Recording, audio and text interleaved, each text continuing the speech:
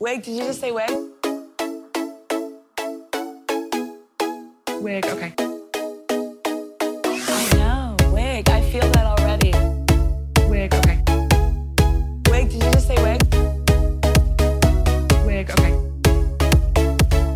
I am ready for my wig to go flying. Oh. Are you ready? Yeah, I guess I'm ready. I'm sorry. I literally woke up like 20 minutes ago. This is very early for New York City time, even though Yes. it's not early at all. Well, I'm about to almost go to bed, so. Yeah. I'm used to going to bed at like 6 a.m. and waking up. Yeah, I went to now-ish, bed at so- 4. Yeah. So. Which is late. It's not late. It's early for me to go to bed that early. Yeah, same. I feel that. Well, I'm Martyr, Oh, I'm Seat Tepper.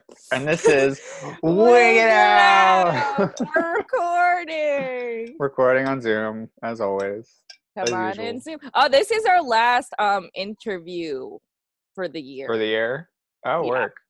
Oh, yeah, you told me We that. have one Okay, more I knew that. episode, but this is the last interview of the year of 2020. The hell year that is 2020. The hell year that is 2020. So for our last interview, who are we talking to? Okay. So we have another international guest. This is our second international guest. Woo! All the way from South Africa, it's Shanae O'Brien. Woo! Hello, guys! Yay! Yay! I'm so happy to be on your last interview for the year. Yeah. You're our second international guest ever. I feel quite honored and privileged. Thank you Yeah. very much. Usually they're all the way from Brooklyn, but today they're not from Brooklyn. Crossing the borders. Where are you in South Africa, by the way? Currently. I stay in Johannesburg, the city of gold. Mm-hmm. I think everybody knows kind of where Johannesburg is. Yeah. There's only it's like Cape Town and like Johannesburg, I feel like are the main ones. That's about it. Yeah. That the internationals know. Yeah. Is everything else like rural, or are there other cities we don't know about? No. There's quite a few rural cities and metropolitans in South Africa. I mean, like we have Pretoria, we have Nelspruit, we have Port Elizabeth, we have Durban. So there's quite a few. I think the misperception that people have about South Africa is that we live in this rural little piece of the world where we just ride elephants and pet lions all day. I think that's like what people think of Africa in general, because everyone thinks In Africa is general. one country, which makes no sense because it's so No, it big. doesn't. But I can safely say that we drive cars and we have running water and we have electricity and we stay in houses and not huts. Wait, you're telling me it's not like what's that who's that famous South African director who does all the like robots and aliens? I can't remember. Shelter Copley. Whoever, the one who like why can't I think of it? Oh, District 9. Whoever did that. Oh, yeah, I know who you're talking about. Yeah. But no, I feel think he is that's what people think. misrepresenting. He's Oh, yeah. misrepresenting the country. He is literally putting out what we're not. I hope so. Because if there's aliens running around South Africa. No, definitely. Well, it's 2020. Anything is possible. That's true. Oh my Speaking God. of speaking of 2020, how has life been in a pandemic over there? It's been tough. I mean, luckily we weren't hit as hard as the rest of the world. Yeah. Our recovery rate is quite high and our infections are quite low as compared to, like some of the European countries and America. But it's been tough. I mean, like our country has, like the rest of the world, come to a kind of complete standstill. Our economy is down. Mhm. We've lost so many jobs. We've lost so many opportunities to perform. Yeah. The venues that are so few and far apart in South Africa, Yes. We'll definitely talk about that. don't offer the stages to perform anymore. So, but it's been tough. It's been a ride, but somehow we keep going and we keep moving forward, hoping and praying that tomorrow will be better. I feel like you're someone who never really relied on, let's say, like the club system, because that's like big in American drag. So Yeah. I feel like you never relied on that to like perform. So I feel like hopefully you haven't been impacted as badly. No. Luckily, my aesthetic of drag and my performance realm has never really been set on the clubbing and the pub vibe, you know. Yeah. So I've always catered more to corporate events, private functions, birthdays, those type of things. Mhm. And obviously, that has been I have been affected by that with a lot of Oh yeah, of weddings course. and stuff being cancelled. But it still gave me the opportunity, even though we were in lockdown and stuff, you know, to explore other avenues more creatively and Mhm. you know, create online videos like half the rest of the world. Yeah. Well, see, it's like a unique situation for you guys because you can connect internationally. Like in America, we can connect internationally, but we don't really need to. But you guys, like, I feel like it definitely is probably a huge plus over there. Yeah, no, absolutely. I mean, like you guys, especially in your drag scene community and all those type of things, I think it's a lot more recognizable than it is with South Africa. Yeah. I mean, I didn't know there was a South African drag scene at all until I started researching about it, you know? Exactly. So the thing is, it's because you guys, it's not really a scene anymore. It's more like a culture. It is this craze that just took over America, and it's just like I say, it's huge over there. And Yeah. in South Africa, we're getting there, but we're not there yet. Yeah. I mean, we have had a lot of emerging, you know, drag artists and drag kings, especially with drag king, especially in South Africa. It's taking off at the This moment. is so interesting to me because I was talking, so our other international guest was from India, and like there's some sort of emerging drag king like Phenomena happening in India as well. And it's just so interesting because drag kings they're part of the culture here, but it's not like a huge part of the drag culture here. Yeah. No, also it's not huge yet here. I mean, like I can literally think of about 3 people that, you know. That's a lot for South African drag. I feel like South African drag is like 10 queens, maybe. I know I'm just being ignorant. No, it's all good. But I mean, it's evolving. I mean, we're growing. I think, especially being exposed to what is happening around the world, especially in America with RuPaul. Yeah, you know, putting all the drag artists and everything and the art of drag on a pedestal. It's really opened the doors and avenues for a lot of people, not just South Africa, but around the world, you know, to engage in that and to experiment with that art form. Yeah, and that's great because we'll talk more about South Africa LGBT a little bit. But I want to focus on you before we get into that. So my basic question is, how did you get your drag name? I started dragging in 2009, and way back then the culture in South Africa with regards to drag was not big or huge at all. Mm-hmm. I had no one to guide me. I had no one, you know, giving me assistance or showing me the ropes or anything. I went to a club one night and I saw 3 drag artists performing and I was like, oh, well, this looks like something that I want to do.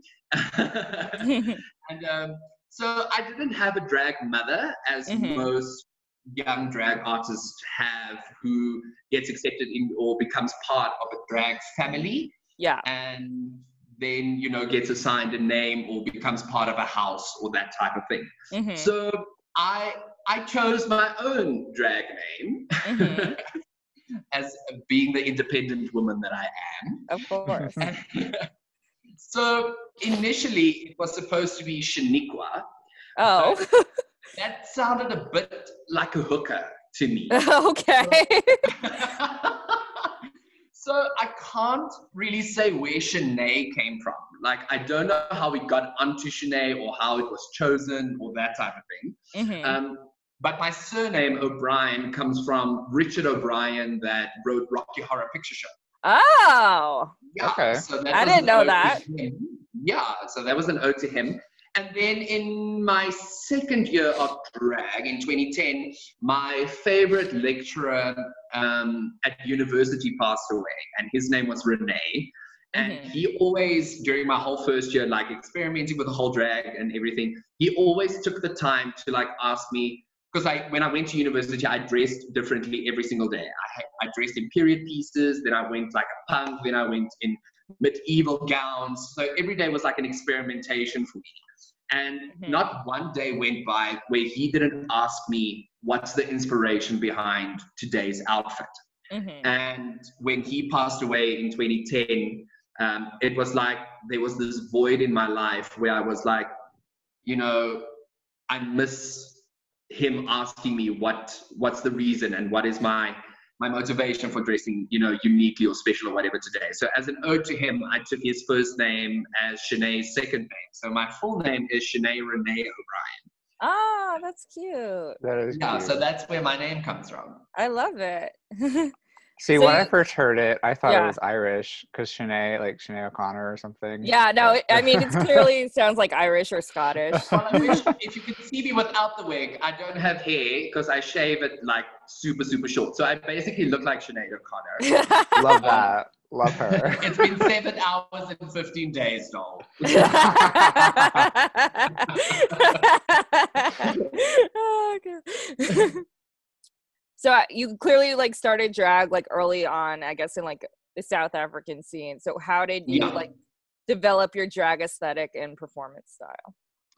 So when I started drag, I didn't really have an aesthetic. I didn't really have a style that I wanted to do. Because I mean, like starting out, there wasn't really a reference point at that point because RuPaul wasn't even a thing back in 2000. Because 2009, I think, is when the first season either aired or they filmed it, one of them. Yeah. So, but I mean, like I only learned about RuPaul in about 2013, 2014. Yeah. So way back then it was just like, you know, a shot in the dark going like, well, I hope what I'm doing is kind of okay. Yeah. But yeah, I had no reference. The only reference point that I had was with the other queens that were around me. So, you know, the only reference that we really had was the exaggerated drag, because that was the norm that was there. You know, if you're a drag artist, your eyebrows need to be drawn up to your hairline. You need to have a blush that looks like a UV ray from the sun hit you. So as it evolved, I realized that my aesthetic of drag, I didn't necessarily want to be that extravagant, over the top drag, if I can put it that way. So I leaned more to female impersonation, if I can put it that way. To rather embody, you know, real and truthful female features, and even have my makeup, even though it is, you know, a little bit out there and not what you would wear going to, you know, a supermarket. But it is more, you know, female impersonating as opposed to drag, if I can put it that way. Oh, I definitely agree. When did you decide to incorporate singing into your drag? So I've always sung when I was in school and university and those type of things. And then obviously when I joined the club as a drag artist, they told me, well, you know, the norm is you need to lip sync. And I was, but I don't want to lip sync. Like I find it incredibly difficult. I find it hard. And hats off to the queens that do lip syncing and those type of things, because I know that it takes a crap load of effort, you know, to do it proper. So for me, the thing is why I decided to do live singing is because, you know, I had this training and I was like, why? Since I started, I was like, I don't want to be your conventional drag queen. I don't want to be somebody that conforms to the norm and be just like everybody else. And I was like, in South Africa at that point, I knew of one other drag artist that sang live, but didn't have the range that I did. So he's a baritone. And I'm a countertenor. So I thought, well, let me use this to my advantage, you know, sing in my falsetto, create that female, you know, tone. And surprisingly, it has opened so many doors for me within my career as, you know, being able to sing live. And, you know, it just brings another quality to a performance, if you can put it that way. So it's not just me lip syncing to Tina Turner, it's me singing Tina Turner, but, you know, putting in my own influence and my own vibe to it and creating, you know, a uniquely experience. Oh, yeah. It definitely makes you stand out. We wouldn't have ever like met and connected if you hadn't, you know, if I decided to add singing into your performance, because it makes you stand out. Yeah. And I'm sure it opened a lot of doors. Yeah, it did. I mean, I've always been performing as myself outside of drag. I studied drama at university, but I've worked predominantly in musical theater.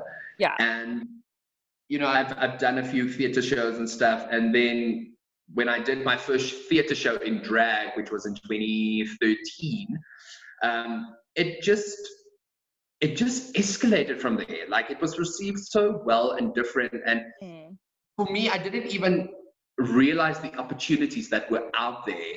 You know, it just opened this magnitude of possibilities. And I was like, okay, so I started exploring birthday parties and bachelorettes. And I was just like, you know what, people, and the thing is, people crave something different. They don't want the same thing over and over and over. So it really opened a lot of doors. But the thing that opened the biggest door for me was Idols in 2015. Oh, yeah.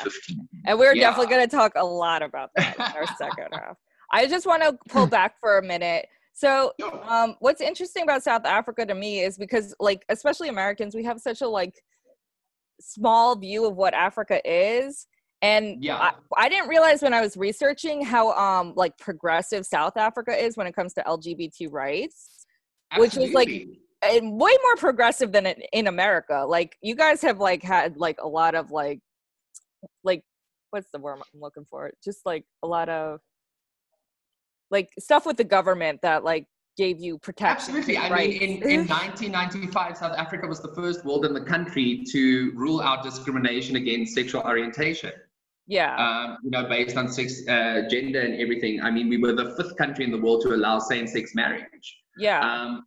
You know, our government has been very supportive towards, you know, the LGBTI and LGBTIQ plus community. And we have been given, you know, a lot of rights that a lot of other countries don't allow their people to have. I feel like you guys might still have even more rights than we do in America. And, like, this happened years and years ago. Well, we were watching your election, like, very closely, because I was so afraid that if Trump won, that person that he moved into the High Court or the Supreme Court, you know, because it was on the table, you know, that the gay laws and everything in America would be changed. And we were like, even though that doesn't affect us directly, you know, there is that ripple effect that will it spill over into South Africa? And do we have to start, you know, fighting again for everything that we've already fought? I forget it. How many years, 30 years, like, will we have to start over? So luckily, I'm very thankful that our government, but it's a coin toss, because it's one thing to have it on paper in our constitution, and it's another thing to, you know, physically implement it into society and into the world. Because we still, even though, you know, we have a constitution that protects us against discrimination from race and sex and, you know, all these type of things. It's still, when you go into a workspace or into public and whatever, you can't just go into a bar and just be authentically yourself, because there's still people out there, you know, who's closed-minded and narrow-minded, and they don't give two shits about what the Constitution say. And they were like, this is what my parents and my upbringing and my culture taught me, and I am not going to deviate from that. So let's raise them fists and let's see who wins. Yeah. Have you had any, like, personal, like, experiences with that? Like, how was it growing up LGBT plus for you? So I grew up in a very conservative Afrikaans background. Okay. So it was difficult because, like, again, I think I could just say Afrikaans conservative background. I think that is explanatory enough. Yeah. It was difficult because you were constantly confronted with religious beliefs. You were constantly told who you are not supposed to be. And then on the other spectrum, it's like, be who you want to be, but not too much. Yeah. And it was hard, but I mean, my dad's side comes from a very conservative side, and my mother was always, like, a little bit more liberal. She was a little bit more open-minded. So I kind of, when I wanted to experiment, even when I was younger and I was, like, wanting to put on her lipstick or get into her shoes, she would always allow that, but, like, she would never tell my dad that I did that, or you know, allow me to do that whenever he was in the room or close by or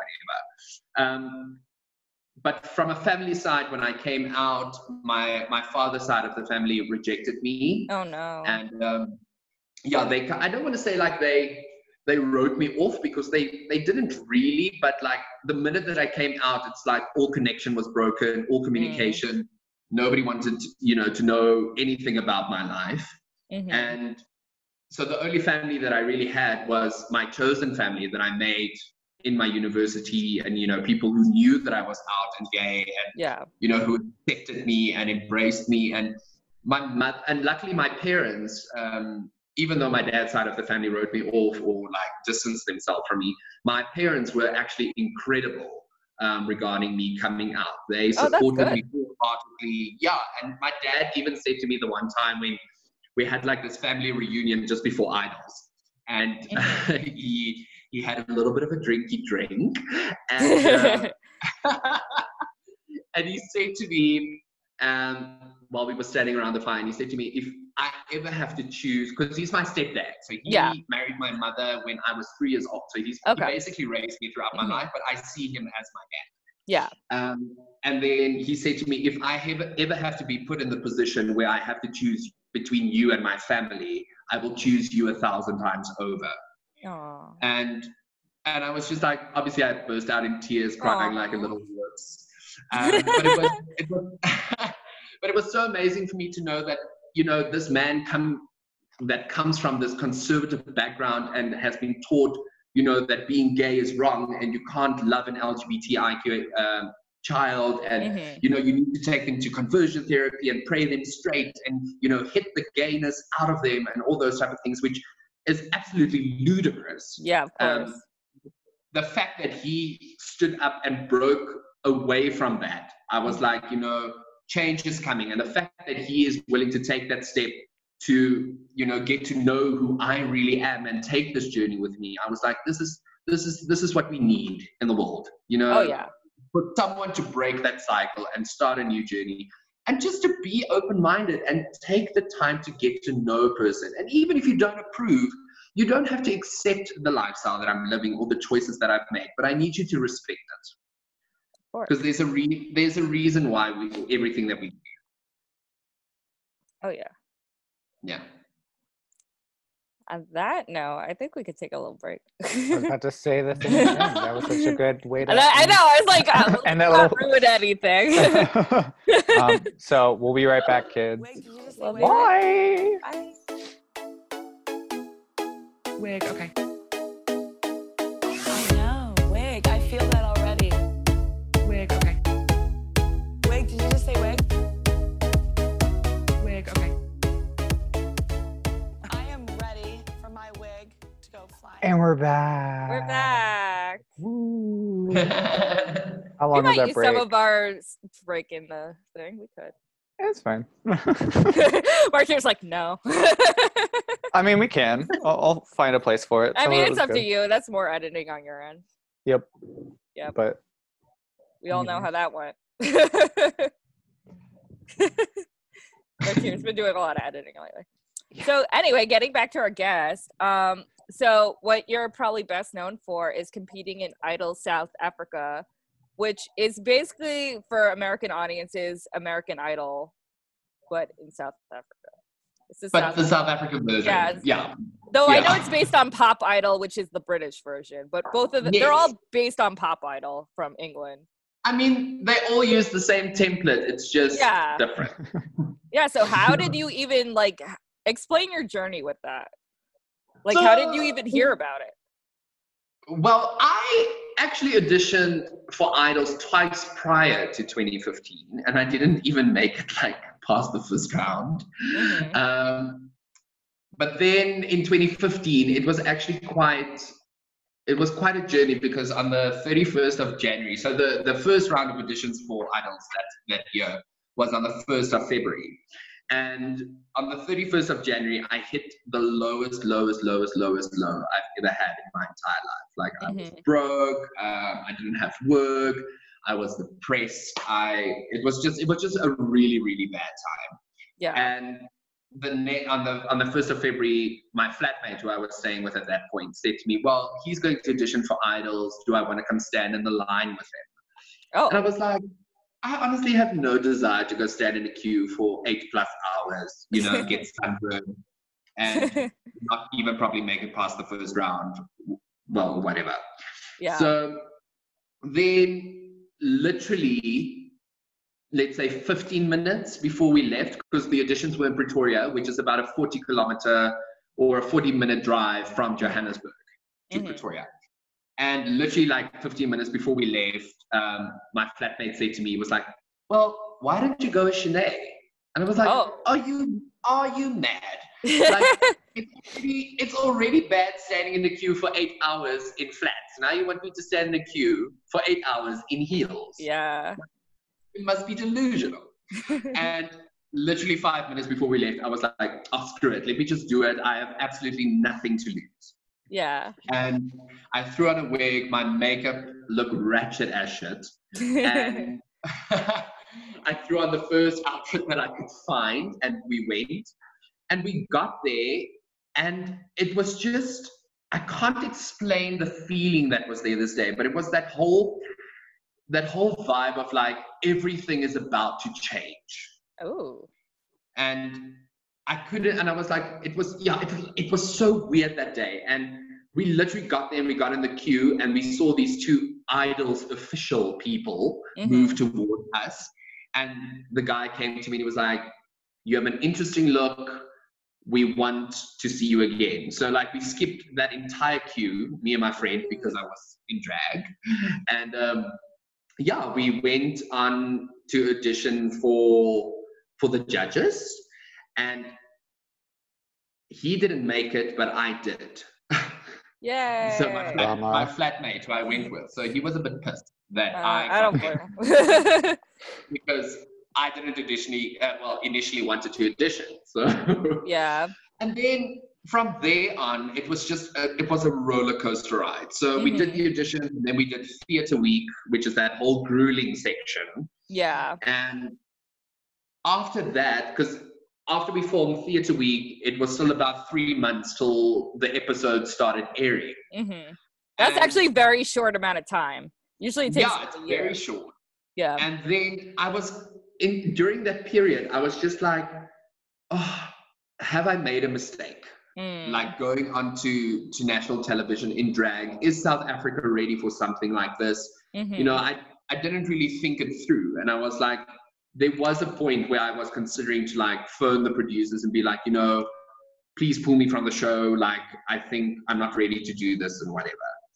And then there was just a voice inside of me saying, the time is now. Just do it. And we did the whole theatre week. And then obviously I got to top 16. Yeah. Which completely blew my mind, because for me, coming from an entertainment background, and knowing how reality TV shows work, and you're like, they always need a hook, they always need an interesting character, to pull viewers and those type of things. So I was like, okay, cool, they'll keep me on for like the first 2 or 3 episodes, and then they got what they wanted and let me go. Yeah. And every performance during theatre week where it was like an elimination round, I was like, I don't even say like I mentally prepared myself to go home. I was just like, you know what? If I go home, I go home. Like, I've achieved more than I wanted to. And then I got to the live shows, which was absolutely incredible. And I did 1 live show and then I got kicked off. But for me, it was just, in that moment, everything became bigger than myself. Because I obviously came from this whole depression thing and this whole low, and then my whole life turned 360 degrees. And when I went into the drag thing and I saw, like, I was like, this is a self-gain thing. This could boost my profile. This can open more opportunities for me. And then it just blew up in my face. I had so many, but blowing up in my face in the good way. Okay, I was like, I hope it was good.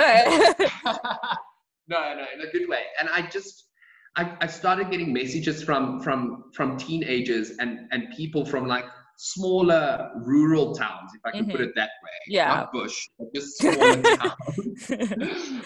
You know, saying thank you for, you know, being something on a channel that doesn't necessarily, you know, promote the LGBTIQA, you know, lifestyle, and, you know, people who are different. And and it became so overwhelming for me, because I realized that there's not a lot of representation out there for LGBT individuals.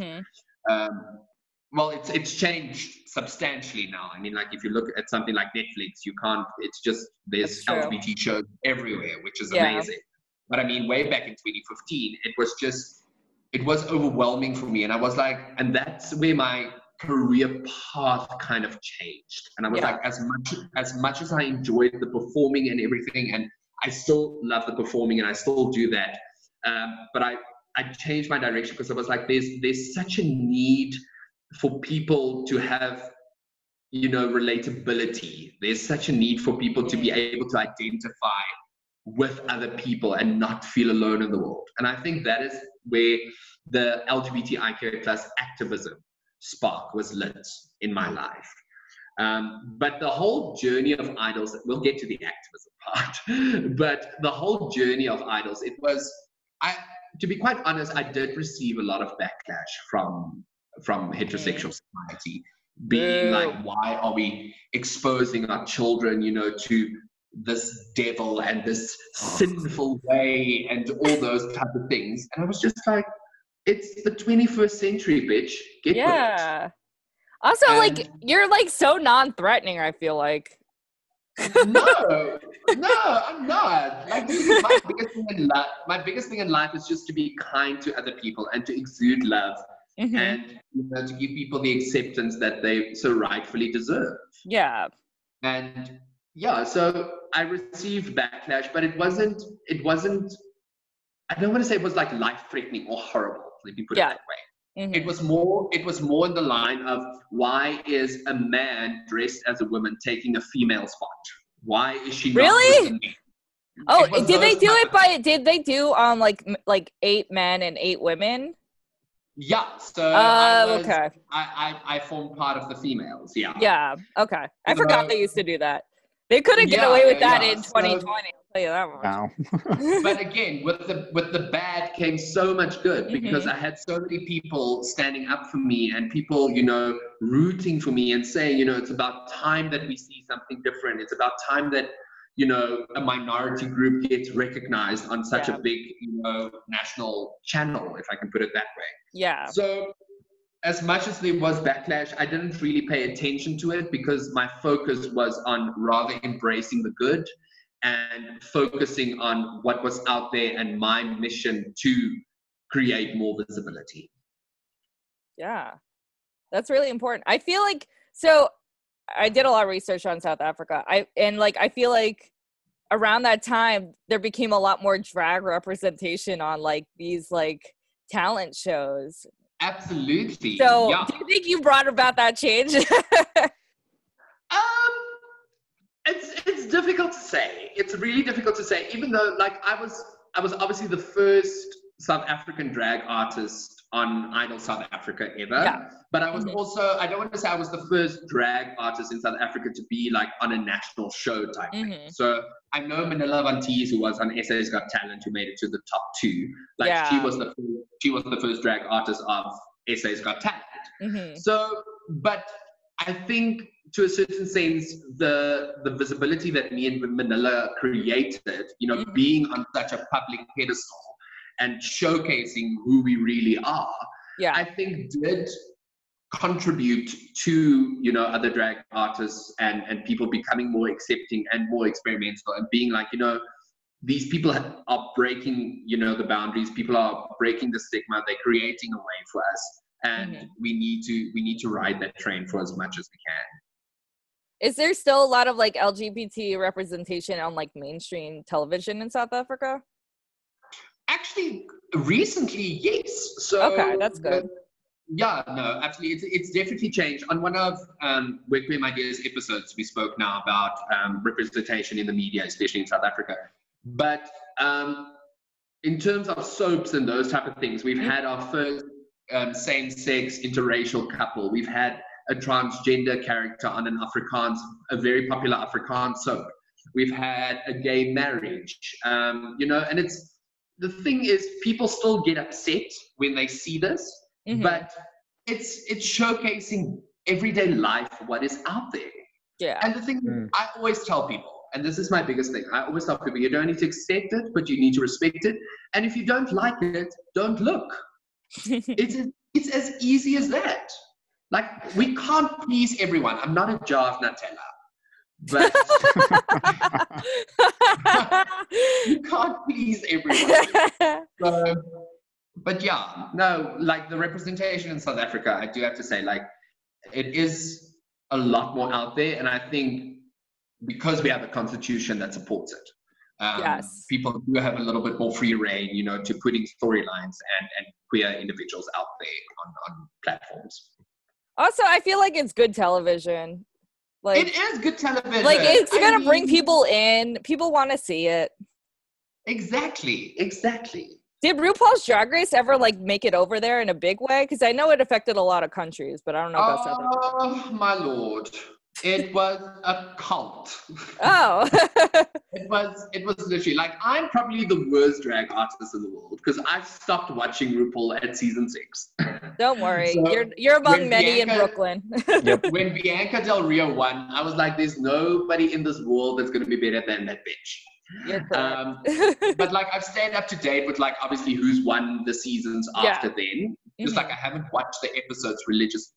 But surprisingly enough, like RuPaul became such a mainstream thing within the heterosexual community in South Africa.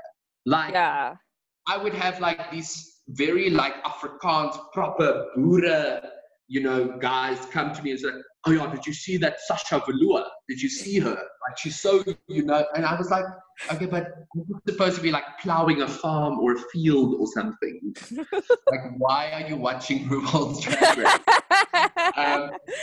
But yeah, so no, it definitely made it over here, like, big time. And I think till, like, even this year, it's still, like, people watch it, people follow it, people, because it's good entertainment. I mean, RuPaul found something which people can enjoy, which they don't really have to think about. And I mean, it's so entertaining. The amount of drama that is being created on that show is just incredible. I'm sure the producers will love to hear that. So has your time on television, like, helped you go into producing yourself with your new series, We're Queer, My Dear, for YouTube? Yeah, so I never intended to become a producer or, to create my own show or whatever. It was, I don't want to say it like it happened by accident, because nothing in this world really happens by accident. Yeah. But it opened a lot of doors and opportunities for me, but I never really thought of venturing into, creating. So, well, apart from the performing stuff. And then in the end of 2019, end of 2018, I went to go take a walk in the park with one of my friends. And just before I went, I read this article about an American transgender boy who committed suicide because his parents sent him to conversion therapy and tried to pray him straight and all those type of things. And that, it really bothered me, even though it wasn't in South Africa, and, like, it was, I only skimmed through the article, and I was like, but it really upset me and it stuck with me. And I spoke to my friend and I said to him, how is this still happening in the 21st century? Like, we have progressed so much, and yet we still so primitive. Yes. And I said to him, I wish there was something that I could do, to raise more awareness and create a platform where, education is accessible and information is accessible, but really, like, purely from a South African point of view, because it's so easy to read something that happened in India or Sri Lanka or America or wherever, but nobody on home soil really talks about the issues that we as South Africans face. And we spoke about it, and I left it, and then literally in January he came back to me and was like, I can't stop thinking about a conversation that we had. And I was like, well, then let's do something about it. And that's where the idea of Requiem Ideas started. And it was a whirlwind of the first season. I mean, like, we spoke about it in December. January, he brought it back up. In March, we shot the promo. In June, we let out the first 5 episodes. And then we won the Media of the Year award, 6 months, only after being on air for 6 months. And I was like, this is crazy, because there's obviously a need for this. There's obviously people are taking note of it. People are gaining from it, learning from it. And and then I was considering, I didn't plan on doing a second season though. So just to put it out there for your viewers. So Requiem Ideas is an online LGBT educational platform that's available on YouTube at Requiem Idea SA, where me and 3 other panelists tackle everyday topics that the LGBT community, are confronted with and faces, especially homophobia, religion, bullying, like all the big topics. Yeah. And then I didn't plan on doing a second season, and then we won the award, and then I kind of felt obligated to do a second season. And but it was really tough for me because I self-funded the entire first season. So I took about 25,000 Rand from my savings account, which is about roughly, if I'm not mistaken, I'm going to lie, but let's say it's around like $5,000 for you guys. That's a lot of money. That is a lot of money, girl. That's a lot of money. So I said I will do a second season on one condition, that we find a sponsor or a partnership or something like that. And then we had one, and then hello, pandemic. And so our sponsorship withdrew, and then I kind of made peace with the fact that, you know what, maybe season 2 is not going to happen this year. And then in July, a company called The Other Foundation, which primarily focus on LGBT visibility and what is the word that I'm looking for? It will come to me. But LGBT visibility and progressive, putting LGBT on a pedestal out there to show that, this is what we face, and we are actually, I don't want to say we're normal, but we're human, if I can put it that way. And then they came to me and they were like, okay, cool. So we've seen your series. We actually really like it. Here's some money. Make a second season. Yay! And I was Who's gonna do that for us, Martyr? Nobody. So yeah, the second season happened very quickly. So I think they let us know in end of July that we got our funding. Then in August, our funding was paid. Then I had a month to put the entire season 2 together. And we shot on the 3rd and the 4th of October, and the first episode started running on the 11th of October. So it's been going, like we literally finished our last episode tonight of season 2, and then the recap episode is coming out next week, and then we're done. Is there gonna be a season 3? Maybe. It's difficult to say right now. It's so weird that you asked this question, because everybody that's been watching season 2, everybody now that it's ending is like, is there gonna be a season 3? And I'm like, guys, can I just get through this year without losing the little hair that I have? Maybe. Maybe. Who knows what 2021 will bring? Yeah, you need more sponsors. Get more sponsors. I need more sponsors. But luckily this year, like, what I'm very grateful for is we've partnered with amazing brands this year, which I never thought, would have come on board with WKMD. I mean, like, we had a major partnership with one of our biggest malls in Johannesburg, which is Rosebank Mall, where they created this entire LGBT installation within the mall with WKMD, our posters, our faces on posters in the mall. It was incredible. And then for Pride Month, I partnered with Ford, which is, well, the car brand, but for Ford North Africa.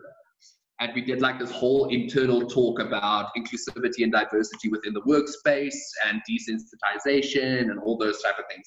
So, it's really making a difference out there. And the thing is, with my style of drag and my whole mission in drag, if I can put it that way, is like, as much as I want to be known or remembered as, you know, being a funny, entertaining performer and, you know, someone who's always looked her best and everything, I also want to be remembered for not changing the world, but, you know, throwing a pebble in the pond and starting the ripple effect. Yeah, that's like a very noble goal. Yeah, so that's like my thing, because I'm not going to change the world overnight, and I'm very realistic about that. But every revolution started with one idea or one step or whatever. So if I'm going to take that step and, you know, be the beginning point for somebody else to take over, then I'm more than happy to do that. Sounds noble and good to me. Yeah.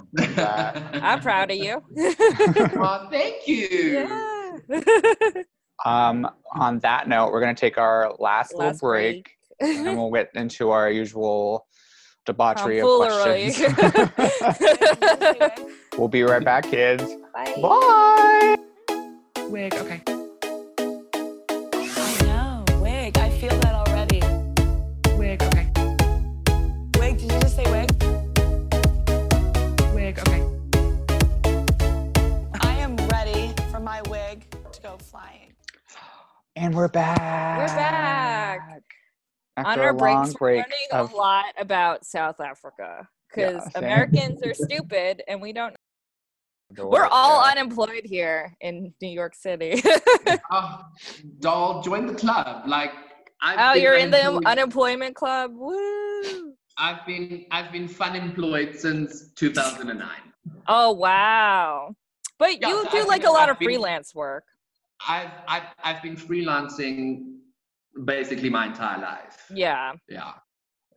Which has its downfalls, but Oh, I know. wouldn't- I've freelanced almost my entire life as well. Yeah, I would much rather freelance and hustle and do things that make me happy than sit behind a Absolutely. desk from 9 to 5 and want to kill myself. Yeah. No, I'm 1,000% with you. Yeah. Which in America is very hard to do. We don't get like any sort of anything. We don't get health care. We don't get any sort of protections. We're all screwed over. But do you think now with Biden coming back into office, do you think that you guys will get Obamacare and all those things So back? they never took away Obamacare, but Yeah. it's very strange. Like it's not really full protections, and if you make too much money, they'll kick you off. Okay. It's very complicated here, and like no matter what you do, you're kind of screwed. Yeah. Obamacare was Okay. kind of like a little Band-Aid on a giant wound. It Yeah. never fixed anything. That's quite interesting though, because it's so weird. Because from a viewpoint in South Africa, we look at, you know, New York and America being like, you know, the land of the great and greener pastures and everything. And then you talk to people said living there, and that? you're just like, oh fuck, we're staying right here. Who said that? Who said You know the that? movie Rent? That's us. Oh shit. Yeah. Actually, that's pretty accurate. It's That like, sucks. especially currently. That sucks. Oh, Yeah, I didn't realize how Okay. accurate that was. Yeah. It's true. See, the thing is with South Africa, because I'm very like aware of like how it is, like how it actually is. It is so nice over Yeah. there. It's like I know they like try to get tourists over there, but I would totally go. It seems super nice. Like the thing is, South Africa is really, really nice. And I mean, like, especially with tourists and everything, there's a Yeah. lot to do this side. And I mean, like, I don't know They what have people's- penguins. I don't, say again? You guys have penguins. That's amazing. We have penguins. I'm like Yes. obsessed. Penguins are my favorite animal. I mean, God. like, there's literally a town just outside of Cape Town called Simonstown, where it's called Boulders Beach. Yeah. And it's literally this beach filled with penguins, and you can go down onto the beach and just chill with the penguins. Oh, I want to. It's hard in quarantine because like we literally cannot go anywhere, and I just like. Have your borders not opened yet? Oh no. Okay, but I mean, like, let's be honest, your country is a little bit more fucked than ours. Oh, we are Yeah. so fucked. Everyone's dying. Yeah. Yeah. that's Martyr not had great. COVID. I did have COVID. Yeah. That was fun. Oh, really? Yeah. Almost everyone I know had it. Oh crap! You see, the thing is, in South Africa, we have it, but the thing is, again, with our government is so fucking corrupt. We don't know what the actual numbers are. COVID numbers are. Yeah. And I mean, like, the thing is now, somebody dies in a car crash, and then they just like, oh, it was COVID related. What? And I mean, we're trying to do the same thing here, but they're not getting away with it as well. Yeah, no, they literally, like, we don't know what the real statistics are, if we can put it that way. Because when we moved because our daily infection rate, when we were on level 2, I don't know if you guys have the levels over there. I don't even know. Like, New York has its own weird thing going on. Kind of, but not really, yeah. Okay. But like, most people are pretending it's not happening. Yeah. Like government. You know, like, in South Africa, it is happening. People are aware of it, but you know, it's become a lot more relaxed now, if I can put it that way. People still wear their masks and stuff. That's good. But we have seen a resurgence of, like, you know, gatherings and stuff happening now, where it's a lot of people. And now the obviously the infection rate has gone up again. But I mean, what I wanted to say, like, we had 5 levels. So level 5 was the country was in total lockdown. You couldn't go anywhere. And then they moved us gradually down to 3, 4, 3, and 2. And then on level 2, you could kind of do normal things, but like, you couldn't go to the theater. You couldn't have alcohol in restaurants. You couldn't. It was like all these ludicrous rules, if you can put it that way. But I mean, like, on level 2, our daily infection rate was like, let's say, for instance, 11,000 people. And then the minute that they moved us down from level 2 to level 1, the daily infection rate was like 2,000.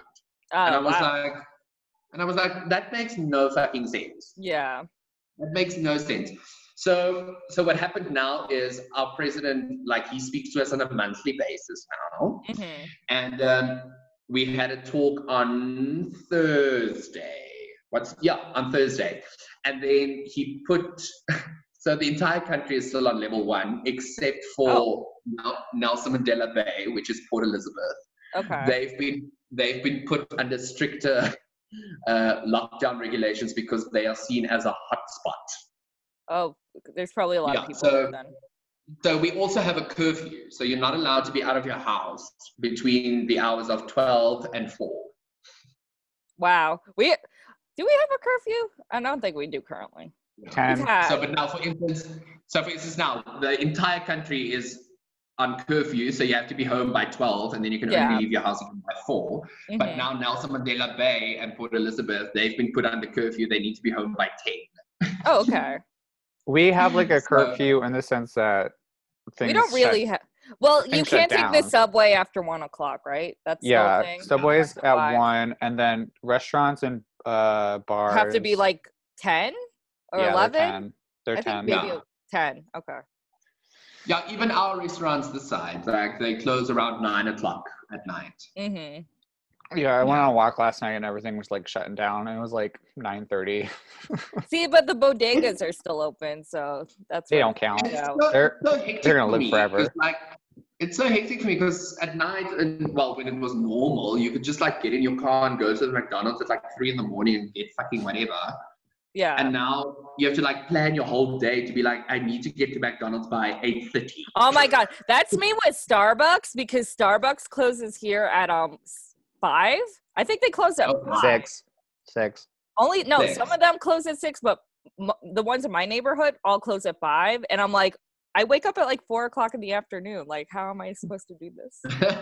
It's like very upsetting. Like, that's like the one thing I'm upset about. Oh my God, make your coffee at home or your tea at home.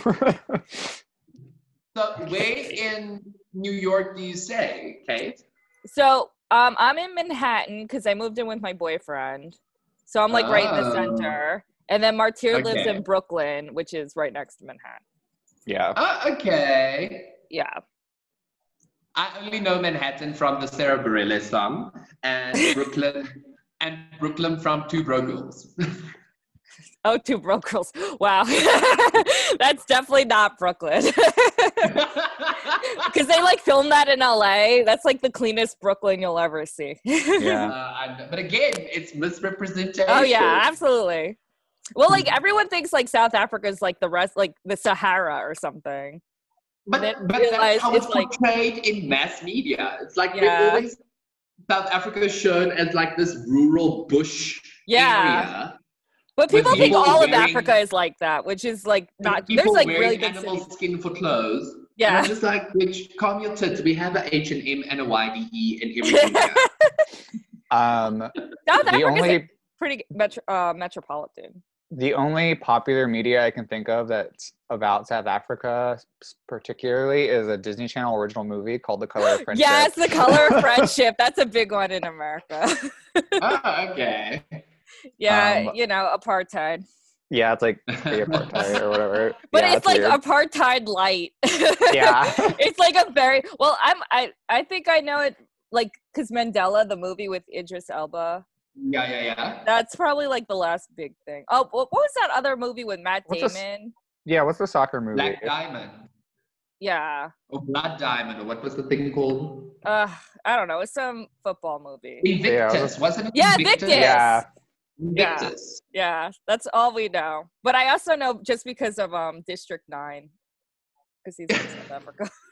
But that's literally just played off in Cape Town, in the Cape Flats. Yeah. That looked crazy. I hope it's not like that. You know what else we know South Africa from? It's not like that. Trevor Noah is from South Africa. So we know, like...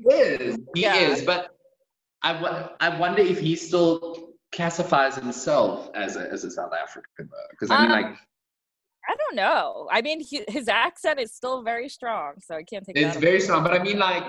South Africa loves Trevor Noah, and like he's in the news constantly this side, but because he's one of the biggest exports from South Africa. Absolutely.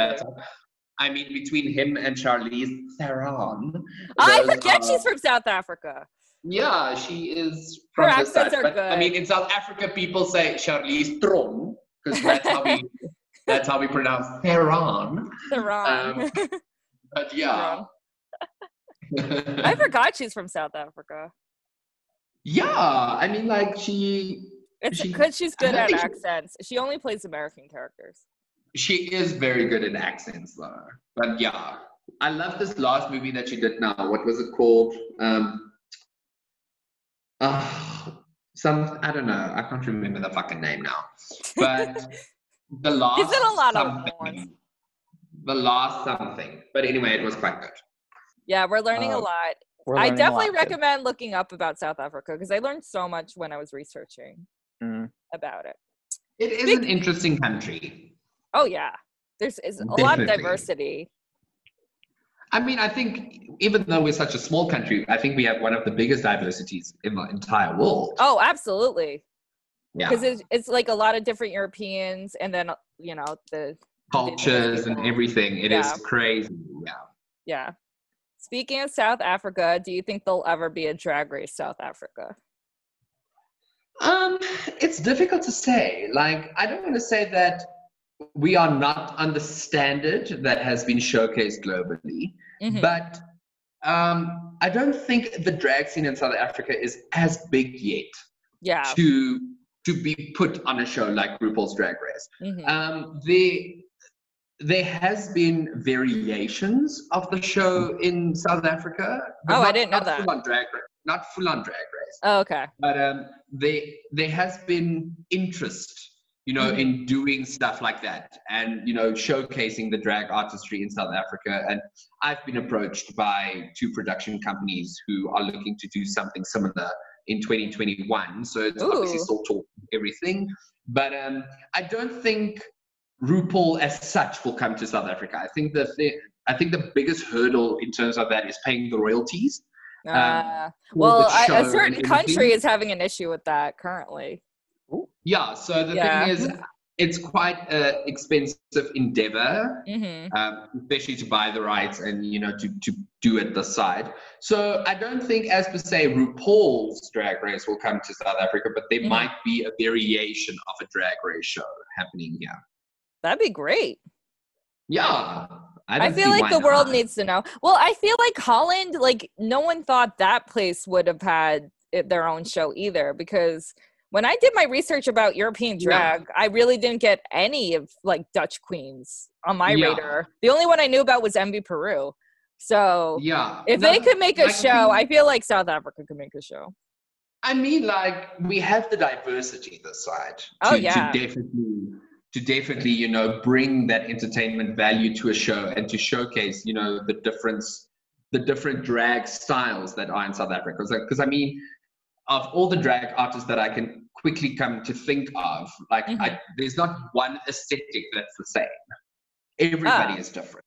What would like a typical drag like show be? Like what different styles would be showcased? The thing is, it's difficult because I mean, a lot of the drag artistry that happens this side is more realistically based, if I can put it that way. So it's not your over the top drag type thing, but it's more, you know, subtle. But it's subtle, but in a very out there way. I don't know how to explain it. I'll send you some pictures that you can look at some of the queens. But it's. Is there is there like a big dance like scene over there? I feel like maybe. Not at all, believe it or not. Oh, really? I'm surprised. We have very few venues that actually allow drag performances to happen. I mean, the only 2 or 3 that I can think of is Berta's in Cape Town, Babylon in Johannesburg, and ETC in Pretoria. Those are the only 3 that I can think of. And also, with our drag performances, it has started now, but it's not there yet. Like as your drag performances, you know, get tips from the audience members where they're given $1 or $10 or whatever. We don't have that here. Like, people don't tip. So you perform and you're just like, okay, well, that was fun. But that's around the world. Tipping only happens in America. Yeah. Well, we've started now with it. Like, you have? Wow. Like, I've seen a few videos where people are like waving a 20 Rand bill in the air and like, take my money. Oh, that's great. So we're getting there, and we're catching on to the American culture, which I think is good. I mean, drag artistry, it's an expensive hobby, if I can put it that way. Oh, yeah. I hate how really expensive.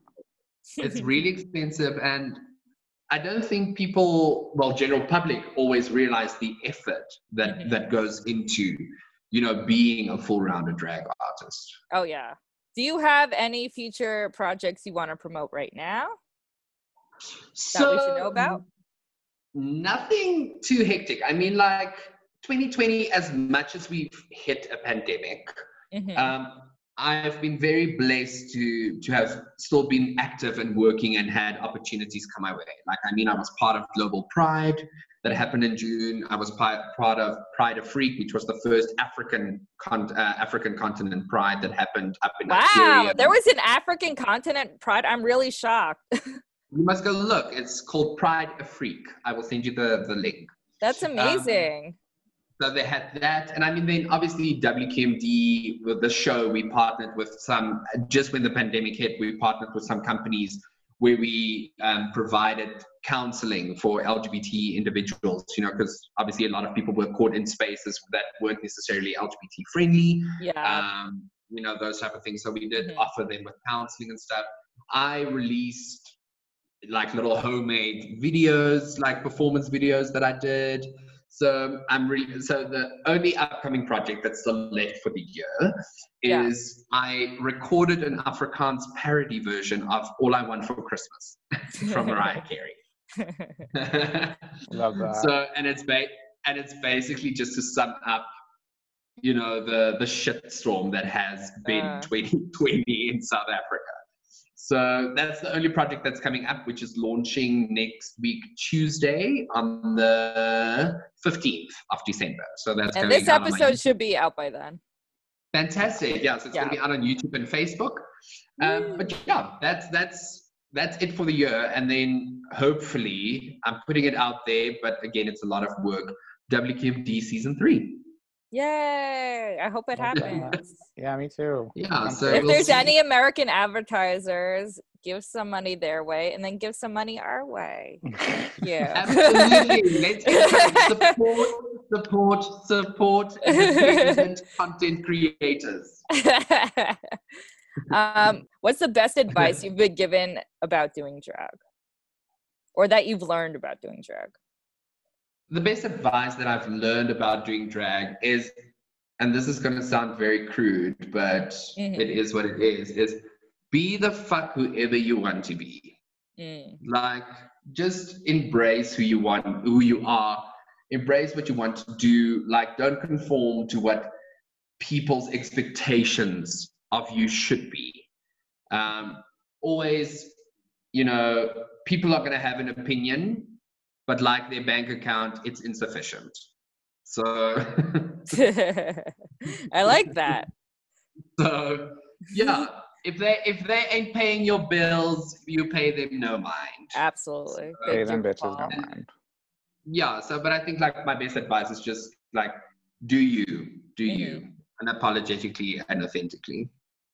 Yeah, I think it helped you open a lot of doors, and now you're opening a lot of doors for other people by being yourself.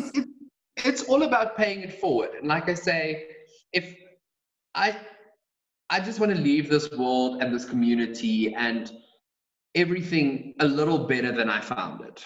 I want to make the journey a little bit easier for the next person. I don't want the next person to have to question and find answers for the stuff that I had to find answers for. Like, that next person, the answers should already be there just for them to take and to go with it. So yeah, I feel like that is why I found my purpose in life. As much as I enjoy performing and stuff, it's for me to create visibility and educate society out there, and to make the LGBT community a little bit more normal, if I can put it that way, for the outsider to see that we're not strange aliens from a different planet, and or just because we love the same sex doesn't make us bad people. At the end of the day, love is love, and love should be celebrated despite gender, race, or whatever. Hell yeah. That's very inspiring. I feel very inspired right now. Which is funny because of our next question is like the opposite of all this inspiration. Martyr, take it away. It's my one question. Martyr gets one question per episode. Yep. Oh, that's in my contract. Okay. Can you tell us your most wild, crazy, insane story that you've experienced while in drag, while seeing drag, while being in nightlife, while being a queer person? What is the most insane thing that comes to your head when you think of that? The insane, incredible thing that has happened, or insane, embarrassing that has happened? Probably Either the or. Embarrassing, but whatever you feel. Okay, so there's always one event that comes to mind, and it was in 2014. Okay. I was performing at a casino in Johannesburg, and we had like this little show called the Vaga Girls, where it was like all these girls in feathers, very showgirl-like, if I can put it that way. Okay. And I was like the drag entertainment act that opened the show and closed the show. And at the end of the show, I did River Deep Mountain High by the queen herself, Celine Dion. Oh, a classic. And I remember that night I wore this black tulle skirt with this long black weave or black wig, and this gold sequins jacket. I actually have a picture, and I will send it to you. And I remember, because the stage was quite small, and I had to like move and shuffle my way down from the dressing room on the side of the stage past them to get to the front of the stage so that I could go to the back of the room and enter from there. And as I was moving, I stood under a light fixture. And as I stood there, I don't know how the fuck this happened, but my wig got caught in the light. Uh-oh. And I didn't know. Okay. And as I moved, as I was like, cool, I'm gonna make my move now to get off the stage. As I moved, my wig pulled me back and my heel slipped. Uh-huh. And I fell off the stage with my wig still hanging in the light fixture. That's kind of iconic. It was quite embarrassing, but like the only thing that I could come up and say to the people was like, well, I guess the secret's out, I'm a man. I like that. But I think that's like my most embarrassing thing. Like I've never, like I'm always a very cautionate performer. Like I'm always very aware of my surroundings, because I don't want to say like I'm a perfectionist, but like I don't want to be put in a situation where an embarrassing situation can arise. Well, you already got it out of the way, so I think you're good. But I mean, you know, the universe and karma will always be like, bitch, I'm coming for you. So, yeah, I like that one. I feel like kids in Manhattan would try to do that. Not Manhattan, in Brooklyn would try to do that on purpose. Yeah, that's like my most embarrassing story. But, you know, it's memories, and you live and you learn, and you take your wig. So, talking about your wig, where do you want to take your drag in the future? What's your goals for your career? It's difficult because I've had an 11-year-long career, which I didn't anticipate. Like I never thought that when I went to that club in 2009, that I would venture into the world of drag and make a career out of it. So for me to be here 11 years later and still be a working performer and still be creating and still doing new things and exploring and learning it's a blessing in itself. But for me, I just turned 31 this year. Happy birthday. Thank you. Yeah, it was actually a month ago. So you're a year older than me. We can be old together. You don't look a day over 21. Thank you. So the thing is, for me, I don't really plan that far ahead. And I think if anything, this year has taught us that there's no point in really, you know, trying to plan your life as far ahead as you want, because, you know, stuff can just change in an instant. But for me personally, where I'm seeing my drag going is to be able to perform and to create for as long as I can, to still create educational platforms. And my big thing that I really want to get into next year is to bring LGBT visibility and awareness into secondary education, because I feel that there's a big gap there. Yeah. Not a gap because they don't want it, but a gap because people fear what society will say if we introduce children into or expose children to the LGBTIQA lifestyle and what it's all about. So I am in talks with one of our political parties called the Democratic Alliance to try and get Wequiem Idea into secondary and primary institutions where we can address kids and expose children to the LGBTIQA plus community, and not necessarily enforce and tell people to be gay or lesbian or whatever, but just to try and curb the bullying and all those things that happen in schools. Because it's a very confusing time. And if I think back when I was in school, like there was no one there to give me guidance. There was no one there to tell me, okay, but this is maybe what you're feeling. And like there was no safe space for me to turn to.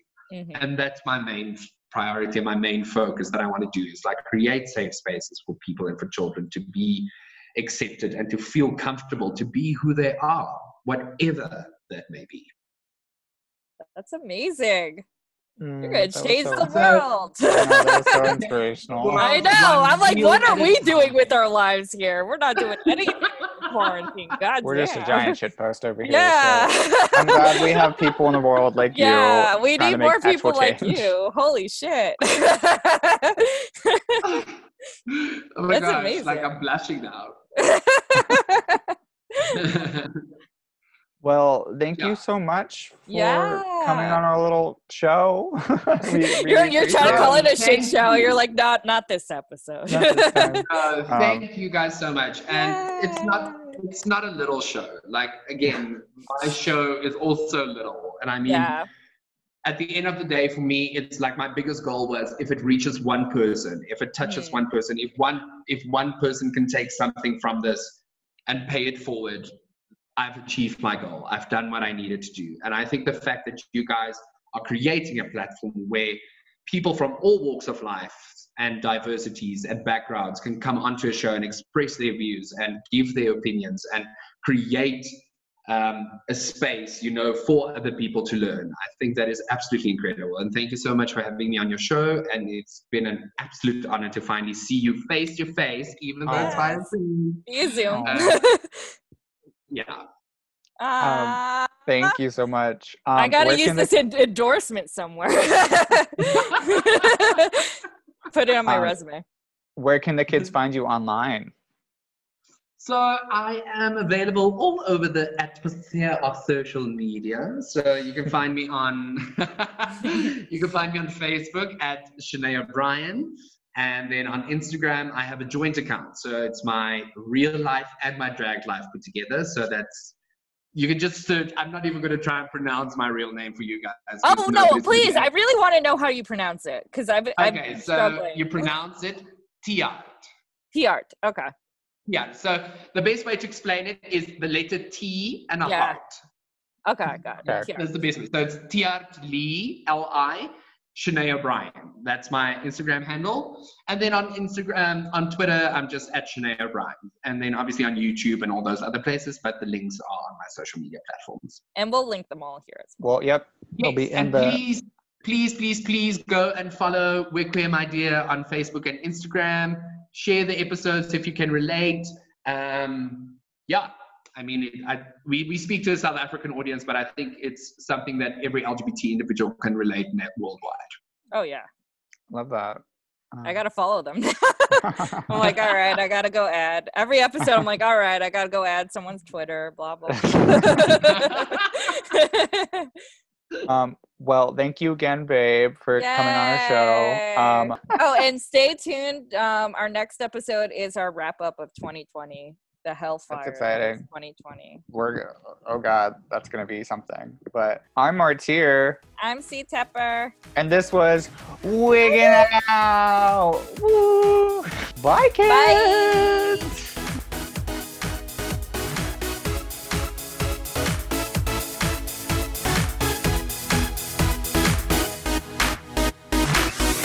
I'm C Tepper. You can follow me on Instagram at CTEPPER and read my book, The State of Drag, where I interviewed 175 drag queens from around the world. All proceeds go to charity on Amazon.com. Ooh, I love that. You can follow me on Instagram, Twitter, and Facebook at Drag the Martyr. And if you have any thoughts, comments, dick pics, send them to dragthemartyr@gmail.com. Listen, rate, and review us on Apple Podcasts, Spotify, SoundCloud, Google Play, and Pandora. And catch up with past episodes on work.com. That's WERRRK.com. Artwork for Wigging Out was provided by Glitter Baby Online. That's Glitter Baby Online. Thank you.